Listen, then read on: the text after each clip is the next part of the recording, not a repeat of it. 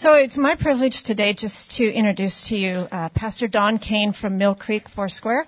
He's been here a number of times, but if you haven't had the privilege to hear him, today is your day. So Pastor Don, welcome and thanks for coming. Okay. Well, my name is Don, and I see many familiar faces. But for those who may not know me, Colleen, I was trying to do the math. Was it 3.5 years ago or 4.5 years ago? I want to say it was 4.5. It was in January, whatever. Yeah. It was 4.5 years ago that Mill Creek entered into a partnership, the investigation of a partnership with South Everett Foursquare.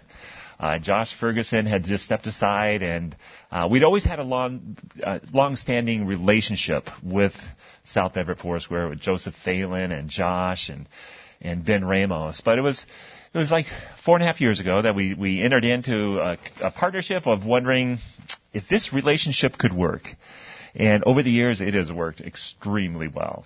And now with Chris and Katrina coming as your senior pastors, and the anniversary is coming up in just a couple of weeks. Their first-year anniversary, right? Yeah, it is exciting.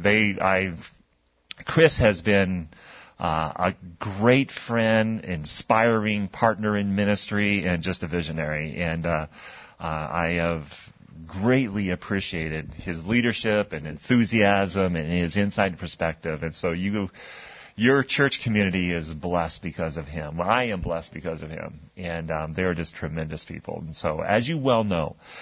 And so, I do have a bit of news. It's being shared this morning over at Mill Creek Foursquare. Some of you know Pastor Ben Dixon. Ben was approached about a month and a half ago to consider a position at a church down in the Federal Way area. And we've been in this investigation process over the last 8 weeks, and seeing if this is of God and if this is the direction for Ben and Bridget to take. And it was confirmed over the last couple of weeks. Yes, indeed, this is the direction. And so Ben and Bridget are going to go and be the senior pastors at Northwest Foursquare Church in Federal Way. Steve and Mary Shell are the current pastors, and I want to say they've been there for close to 30 years. And Steve has had some physical issues over the last 3-4 months, and had open heart surgery, and just knew his time was done. And so he had heard Ben speak on a number of occasions and interacted with Ben on a few other occasions as well in person. Checked out his podcast, his school of ministry that Ben had started, and he approached him and said, "I think you're the one." And so they began this journey of investigation, and so it's being announced today at Mill Creek. It was announced last night at Northwest Foursquare, and then in their 2 morning services as well. And so Ben will be speaking at Mill Creek next Sunday, and for all intents and purposes, that'll be his last official responsibility at Mill Creek. And then I think it's on the 14th, we'll have a celebration time for him at Mill Creek after each of the services, and for people to be able to come and express appreciation, cheer him on for the next phase. And then I don't think the specific date has been set, but I really believe that it's probably toward the beginning of August that he and Bridget will assume their responsibilities at Northwest Church. And it is a weighty responsibility. It's probably like the top 5 most influential churches in our Northwest district, and but Ben is definitely up to the task. So just pass that bit of information along to all of you, and be praying for them, as they make this transition. Bridget's been at the church for almost 20 years, and Ben has been here for, I think it's 16 years now. And in a variety of capacities on full-time for roughly about the last 9 years. And so big changes for them, big changes for us as well. So we appreciate your prayers as, we kind of figure out what is next in ministry at Mill Creek and who that person may be that comes in. So, okay? All right. So today I'm going to be speaking on a passage, a section of Scripture that has just been challenging to me. It was probably 7 months ago that I came in contact with a book called The Neighborhood Initiative. And this is a very simple read on how to be an influence in your local neighborhood. And so, but it's small, easy to read, but it is a tremendously powerful statement of the responsibility of believers to be an influence, salt and light into the local neighborhood. And so this really had challenged me personally because my wife Sue and I have lived in the same place in Mill Creek for 16 years now. And we're very friendly with our neighbors. Within eyesight, we know everybody by name, but we really haven't spent a lot of time getting to know them other than just a real, hey, how you doing type thing. And so I was really challenged by this section that we're going to be talking, this passage of Scripture that we're going to be talking about this morning, if you're going to love your neighbor as yourself, how do you go about doing that? And so over the last 6 months, I am a journeyman, like I think some of us may be. Others, you may have nailed this down, and we can learn from you. But for me, it was really challenging that in the process of doing ministry within the church, it was easy to become cloistered within the walls or the community of the church, and so I have been inspired to challenge to move beyond all of you and go into my local neighborhood and really try to be an influence there. And so anyway, so this is, I do not come as somebody who's mastered this, but somebody that's in a journey, so we will walk through this together. But I do have a couple copies of this book to give away, and I'm trying to think of, we'll do kind of the default thing. Does anybody have a birthday today? Anybody have a birthday this week? Oh, do we have a birthday over? Okay, Ted. All right. Hand that back to Ted. Is your birthday today or this week? Tuesday. All right. I have enough of this grade to know better than ask the age. So how many? 80. Is that right? All right. Sing happy birthday. Only if you lead it out. Okay, who's saying that? Birthday to you. Happy birthday to you. Happy birthday, dear Ted. Happy birthday to you. All right. Way to go, Ted. Okay, I have one more copy to give out, and that does it. Hand up in the air. I'll just bypass the question. Mary Jo, that is yours. All right, now here's the deal. You got to read it and pass it along to somebody else. Okay, so pass it along. It won't take you long to read, but it really is a powerful tool. Okay, it's called the Neighborhood Initiative by Lynn Corey. And I can get you the details of that if you want to get it. But I've been giving them out to everybody that I've been coming in contact with, all of our pastors at Mill Creek and other people that I've had coming in contact with, just handing it out. It is very, very influential, very inspiring. So, this morning, we're going to be talking about a passage of Scripture that it's interesting. So what I need to do is, let's go ahead and put up the Matthew 22, verse 34 through 40 section. And I'll go through and just kind of read this. I'll step over here so I don't block everybody's view over there. So, hearing that Jesus had silenced the Sadducees and the Pharisees, the Pharisees got together. One of them, an expert in the law, tested him with this question. Teacher, which is the greatest commandment in the law? Jesus replied, love the Lord your God with all your heart, with all your soul, and with all your mind. This is the first and greatest commandment. The second is like it. Love your neighbor as yourself. All the law and the prophets hang on these two commandments. That is a powerful statement that Jesus is making. All the law and the prophets hang on these two commandments. All right. So what I need to do is give you some context of why he said this in the way that he did, and what the Jews would have understood about this statement. So, oftentimes when we go to Scripture, we come across some phrases or some statements that just don't make sense to us in our context. And so, but with the Jews, because of their familiarity with what they call the law, which are the first 5 books of the Old Testament, sometimes it's called the Pentateuch, the Torah, they are so well versed in their scriptures that oftentimes some of the phrases or the statements that Jesus may make, they understand the cultural context because they're very well aware of that. But for us, some things that are stated is like, oh, I'm not really sure what that means or what they would have understood. Okay, so here is the title of this morning's talk is Love is an Action. Love is an action. It's a verb. It requires an understanding, moving from an understanding of belief to belief in action.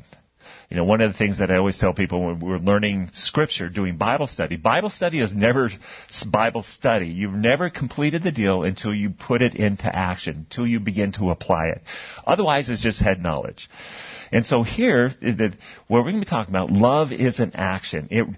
What we know requires a response from us, and we need to respond to that. And for each of us, when we talk about, loving our neighbor, each of us has a different community of people, or people that we're interacting with. Whether it's literally your local neighborhood, it could be your workplace, it could be where you work out, it could be where you. Any variety of things where you're gathered together with the people on a regular basis, those are your people that you have influence with. And so love is an action. It requires a response to it. So, a little historical context. Let me see if I can navigate this with the microphone.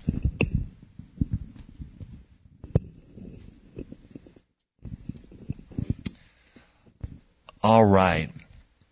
So at the beginning of the statement, beginning in verse 34, hearing that Jesus had silenced the Sadducees. So the context of this passage is there are religious groups, Sadducees, Pharisees, that have come and they're opposing Jesus. They don't like the message of what he has to say.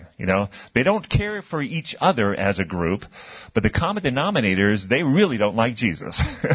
So they're trying to trap him into making statements or trying to trap him into in their mind, a misunderstanding of the Torah, some way to try and discredit him to the people that he's teaching, the people that he's leading. And so they came up with a variety of things to try and ensnare him. That's one of the words that's used in some translations. Trying to ensnare him into making a statement so that they could discredit him. And it's often the case when Jesus is confronted by people that have an agenda, he flips it on them. So earlier in the chapter, there's a scenario, coming to him, Jesus, who do we pay taxes to? Is it right for us? Should we pay taxes to Caesar? Should we pay taxes to Rome? And Jesus comes back. It's a sign of loyalty or affinity, or commitment. And Jesus comes back. Well, whose picture's on the coin? Well, Caesar. Well, pay to Caesar what's Caesar's, and pay to God what's God, right? So essentially, he gave him a smackdown. It was a total beatdown. Culture. They literally were taken back by what he had to say because there was no simple response to that they could do, and so it was a smackdown by Jesus. And so this is kind of the kind way of saying, hearing that Jesus had silenced the Sadducees, had given them a smackdown, the Pharisees got together. One of them, an expert in the law, tested him with a question, Teacher, which is the greatest commandment in the law? All right. Now, the question in itself is not a bad question. You're coming out of all the laws. There are 613 commandments in the law. So, a leader coming and saying, out of those 613, which is the greatest? That in itself is not a bad question, okay? That's legitimate. Not really sure where he was trying to go with that, but that was a legitimate question. Jesus' response is really interesting. And this is where he says, love the Lord your God with all your heart, with all your soul, and with all your mind. Okay, now, again, going back to the historical context of what Jews would know that we don't know. All right?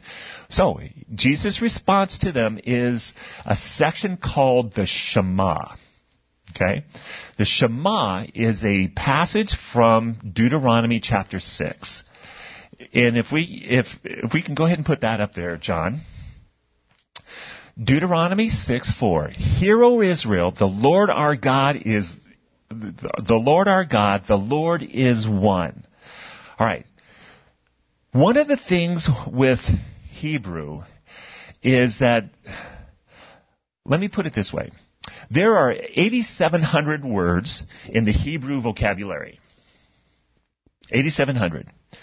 In the English vocabulary today, there are 400,000 words.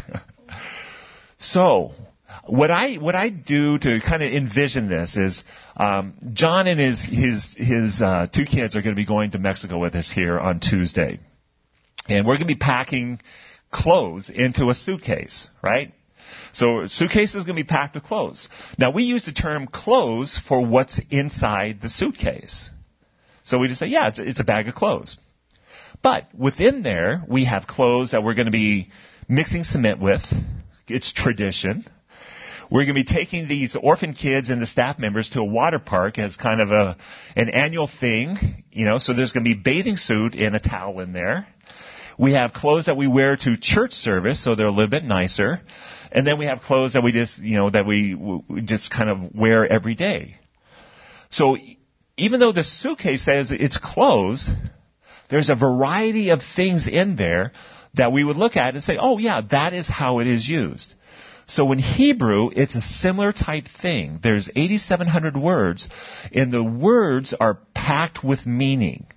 And they can change depending on the context of how they're being used, and what the nuances are altered depending on who they're addressing and kind of where they're going with a specific topic. Okay, you tracking with me? So 8,700 words, but the words have a broader understanding, and that understanding can only be understood in the context of how it's being used at that time. So Jesus comes and he states this, the first section of what they call the Shema. Hear, O Israel, the Lord our God, the Lord is one. The Shema was not as much a prayer, but a statement of belief. It was a statement of belief of identification. It was a statement of belief of direction and ownership. Love the Lord your God with all your heart, with all your mind, and with all your soul. The Jews throughout history would repeat this twice a day, in the morning and in the night. And it was a repeated statement of belief and identification. This is the God that we're following, and we are following Him with all of our being. It was a statement of commitment, a reminder of a daily reminder, a twice daily reminder. So Jews for thousands of years have repeated this twice a day. Orthodox Jews still repeat this on a daily basis. And so it's called the Shema. Now, Shema is the Jewish word. I don't want to get lost in a lot of the language, but it's important to understand some of these terminology to get a broader picture, right? So the Shema is actually the Jewish word for hear. So the first part of this, hear, O Israel. Now, one of the things when we think hear, we may think of one of our five senses, that our ability to hear, to be able to hear words and understand what's being communicated to us. Okay? What I want you to understand that broader context, when you hear the word here, that sounds a little repetitive. When the word here is used, it is almost always synonymous with obey. So it is hear and obey. It wasn't enough just to understand, to hear audibly a statement. It was to hear and obey. Give you an example here. My daughter Christy is 27 right now. But when she was probably 18 years old, it was summertime, and it was true summertime. Not like what we have here. But it was true summertime, and it was pretty warm, and our house was a little rambler in Maze Pond. We had the door open, and I'd put Christy to bed. It was on a Saturday, I believe, and my father was visiting from Colorado Springs, and so he and I are sitting in the front room. Christy's in bed, and she comes toddling out in her little T-shirt and her diaper, and it's like, Christy, you're supposed to be sleeping. And she's very strong-willed, she's very determined, and has a mind of her own. And so she comes toddling out, and it's like, Christy, you need to go back to bed. And she's looking at me, shaking her head. Christy, you need to go back to bed. She ignores me. And so the door is open to try and get airflow into the house. And so Christy goes over to the door jamb, right? So she's still inside the house. My father and I are kind of on the couches over the backside over here. Straight visual shot is it's only 10 or 12 feet from her to her. Christy, you need to go back to bed or you get in trouble. And you could see the little wheels turning in her mind. She's standing there. She's looking at me. She's looking down. She looks at me. Steps over the line. Christy didn't have a hearing problem. Christy had an obedience problem. And it's ironic. It's kind of on a bit of a side note. The same qualities that she got in trouble for as a child are the things that are carrying her through this season of life. She was diagnosed 7 weeks ago with breast cancer. And took us as a shock. My wife, Sue, had gone through that 6 months prior. And Christy was diagnosed at the beginning of May. Went in, had something get checked out. And she was diagnosed with breast cancer. And had surgery 2 weeks ago, coming up on 3 weeks ago now. And it's best case scenario, all things considered, for a 27-year-old with breast cancer. It's type 1A, non-HER2. It is literally the best case scenario. She just has one more test to do to check on, another test. So we'll hear about that in 2 weeks. But hopefully that comes back negative, and she'll begin to do radiation in the middle of July. And it'll be 4 weeks of radiation. And it's the same qualities that she showed as a child that she got in trouble for that will sustain her through this. Her determination, her strong will, her deep convictions. And she's an amazing young woman, has a deep, deep faith. And so, we fully believe that, she will be cancer-free, but totally unexpected for a 27-year-old. So, So she didn't have a hearing problem. She had an obedience problem.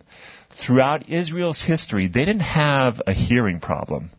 They had an obedience problem.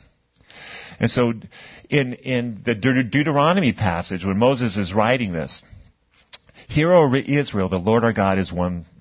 The Lord our God, the Lord is one," is making a statement of belief that among all the other gods that exist within that culture, within that time, the God that we serve is the God.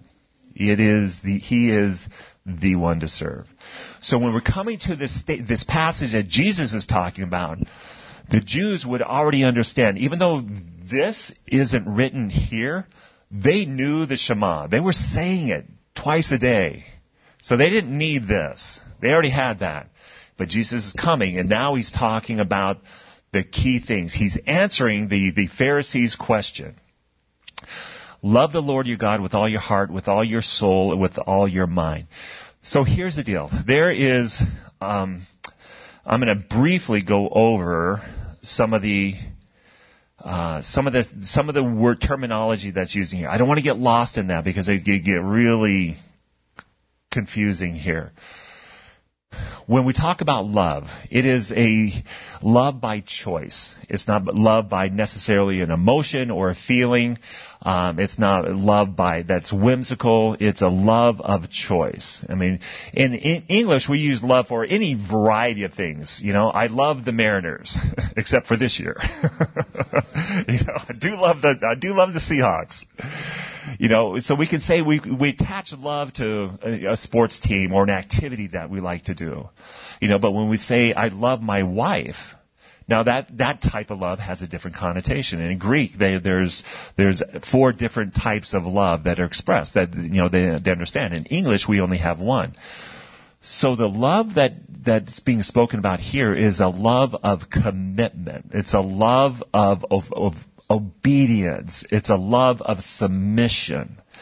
It's a love that is compelling within us that we want to proclaim the name of who it is that we love. In this case, it is God. You know, that we want to shout it from the rooftops, that we believe in Him and we're following after Him. So how is this love played out? Love the Lord your God with all of your heart. In Hebrew culture, the heart is the center of emotion. It's the center of conviction. It's the center of identity. It is, for them, in their understanding, it was the only moving organ within our body. Because when a person's heart stops, there's death. And so for them, the heart they understood that the heart was the center of activity within the human body that causes life to happen. And so it was they drew it back to our desires, our motivations, our convictions, our passions. All are centered around the heart. And oftentimes when you read, particularly you read through the Psalms, it talks about, they had a heart after God. And that's one of the terms that's used for King David is that he had a heart after God. What it meant was that his affection, his desires and motivations were directed toward God. There was an obedience and submission to Him. He had a heart after God. So the heart is the center of our motivations and desires. So love played out is having those directed toward God. Love the Lord your God with all your heart, with all your soul. Soul it's one of those terms in here that it literally it means your physical body. When we use the term soul, we think of the kind of this mystical thing that's within us, which is there. When God breathed life into mankind, there is an element that we are created in. We are image bearers of God. There is an element that separates us from all other animals of community. Through the idea of people with evolution, the thing that separates us is that we have a soul. But really, in the Jewish understanding is the physical body, that we are to love the Lord our God with our physical being, that all that we are physically, we are to love Him. And so it's beyond just that kind of mystical thing of what the soul is. The word nefesh means our physical being, that we are to love God. And then the last part is with all of our mind. In some translations, they can use that as they use the term strength. And really, what they're trying to convey is all of our being. With all that we have, we are to love God. With all of our ability, with all of our thoughts, with all of our physical strength, we are to love God. And so the Shema is basically a commitment to God, in that all that we are, our physical, our heart, our emotions, our intellect, our physical ability, we are to move it in a direction of the expressing of love to God. Okay? So, Jesus, responding to the Pharisees, recites the first part of the Shema. With all of your physical being, love God. They would have no issue with that whatsoever. Here's the interesting thing that he kind of flips the table on them. He comes and says, and the second commandment is like it. And really, the kind of the terminology that they use, it's not just like it, but it's not quite co-equal, but it's at a level of, if this is a natural outflow. If you love God with all your being, then here is the natural outflow. And again, Jesus recites an Old Testament verse, Leviticus. John, if you could put that up there. Leviticus 19:18, do not seek revenge or bear a grudge against anyone among your people, but love your neighbor as yourself. I am the Lord. Jesus goes and refers to the law of, here's what you're to do. Love your neighbor as yourself. And there's some other things there that we just don't have time to go into. So you love God with everything that you have, and the natural outflow, the natural consequence of that is that we should love our neighbor. That we should, love is an action expressed in movement towards something or someone. And so the question, okay, who's my neighbor? We don't have time for that. Our neighbor is those that God brings into contact with us. In the bigger sense, our neighbor is everybody. And the reality is, our neighbor is those that we have regular contact with, regular interaction with, the opportunity to engage with. Here is, from a believer standpoint, from the values of the kingdom, there are many voices in our culture today that are speaking loudly about categorization of people that have nothing to do with the values of the kingdom. Nothing to do with the values of the kingdom. That we are to embrace those that God brings in contact with us. So I begin to think, and so here's the part that's challenging. How do we love our neighbor as ourselves? So let's look at the things that, how do you love yourself? What are the things that we do that we care for ourselves? Well, we feed ourselves. Simple outflow. What is it that I can do to provide for others that are unable to do that are my neighbors? We care for our physical body. We wash our body. Now this gets weird. I'm not doing that with neighbors, but laundry love. This last week, I was introduced to a young man, college student over at Edmonds Community College. We'll call his name John. That's not his name, but we'll call him John. And John is a very sharp young man, really sharp. But John has some tough issues that he's kind of dealing with, and he's homeless. And he lives down by the waterfront on the Edmonds Bluff area, just below multi-million-dollar homes. There is a bluff area just above the railroad tracks there, and he lives there in a tent. And the bluff that he's at, he shares with a coyote den. So I said, okay, tell me about this. He said, well, the first night I was there, I didn't know they were there. I was sleeping, and I was woken up because I felt like I felt like there was a presence. And I opened my eyes, and I saw 3 different coyotes within 10 feet of me. Different areas around me. And I got up and ran away. But I didn't have any place else to go, so I went back.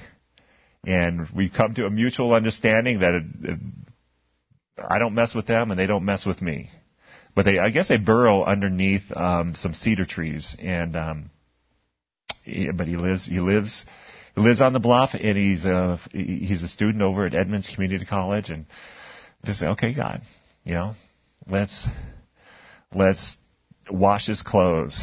Let's get him, the ability to be able to go and get cleaned up. Let's get him food.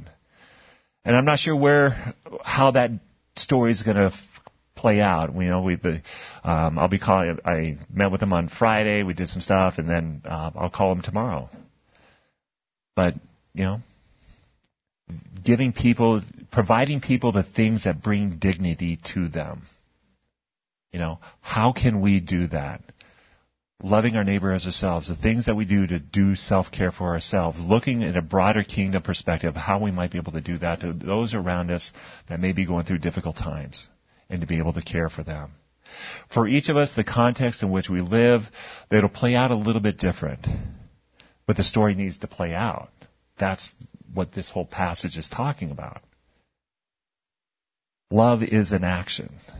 Love requires a response. That's what Jesus is saying.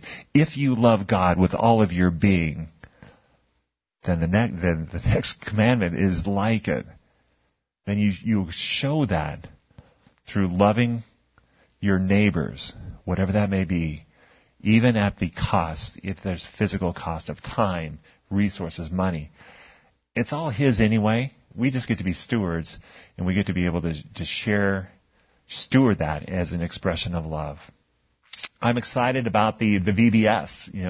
We have a group of people from Mill Creek that are coming up to be part of the VBS in a couple of weeks, and I'm excited to be there and be a part of that. And it is the most tangible way to express love toward a parent is to love their children well. If you want to make it, and it's not a manipulative thing.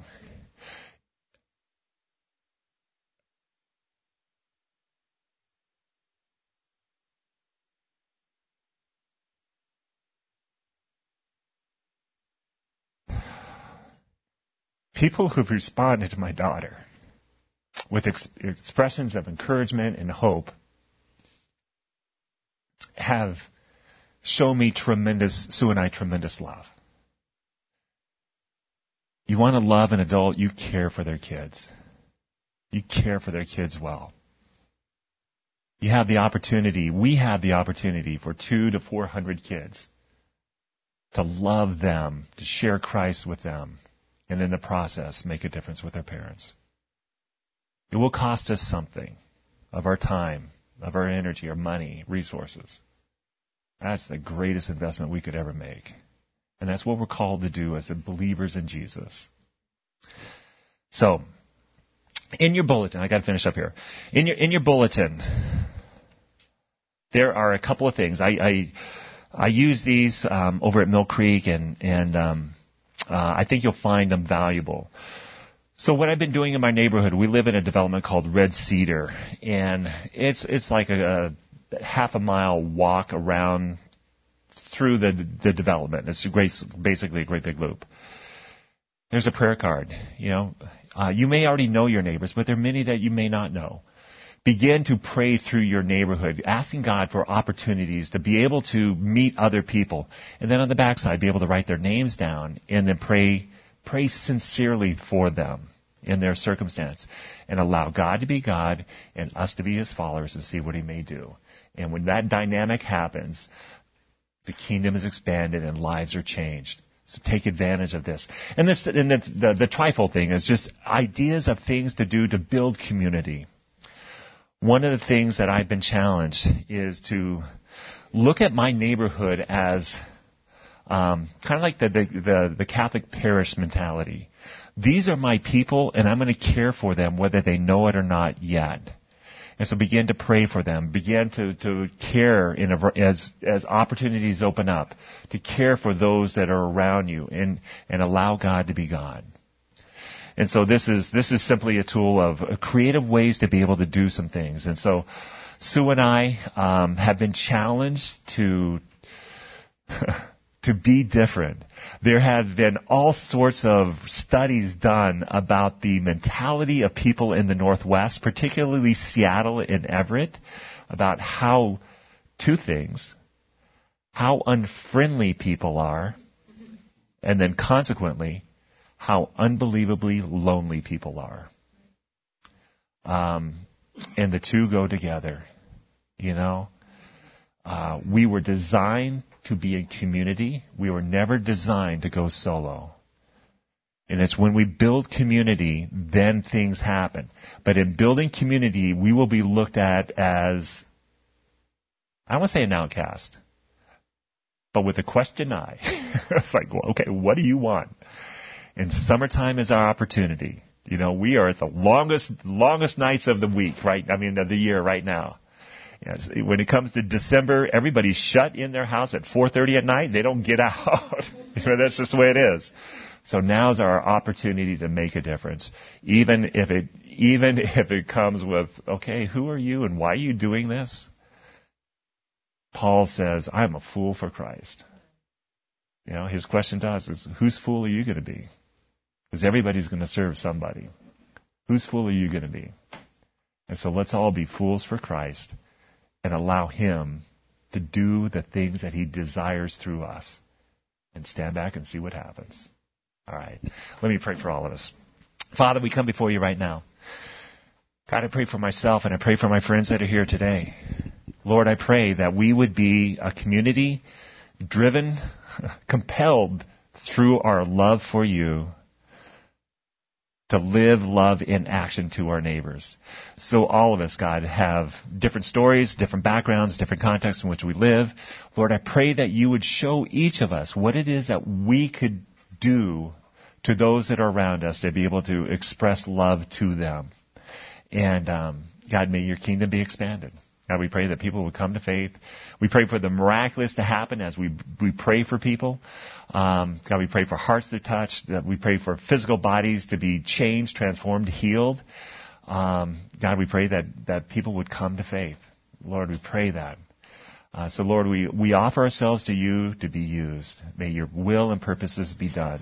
In Jesus' name, amen. All right, you guys. You've been listening to a podcast from South Everett Foursquare Church. For more information about us, please visit us online at www.southeverett.org.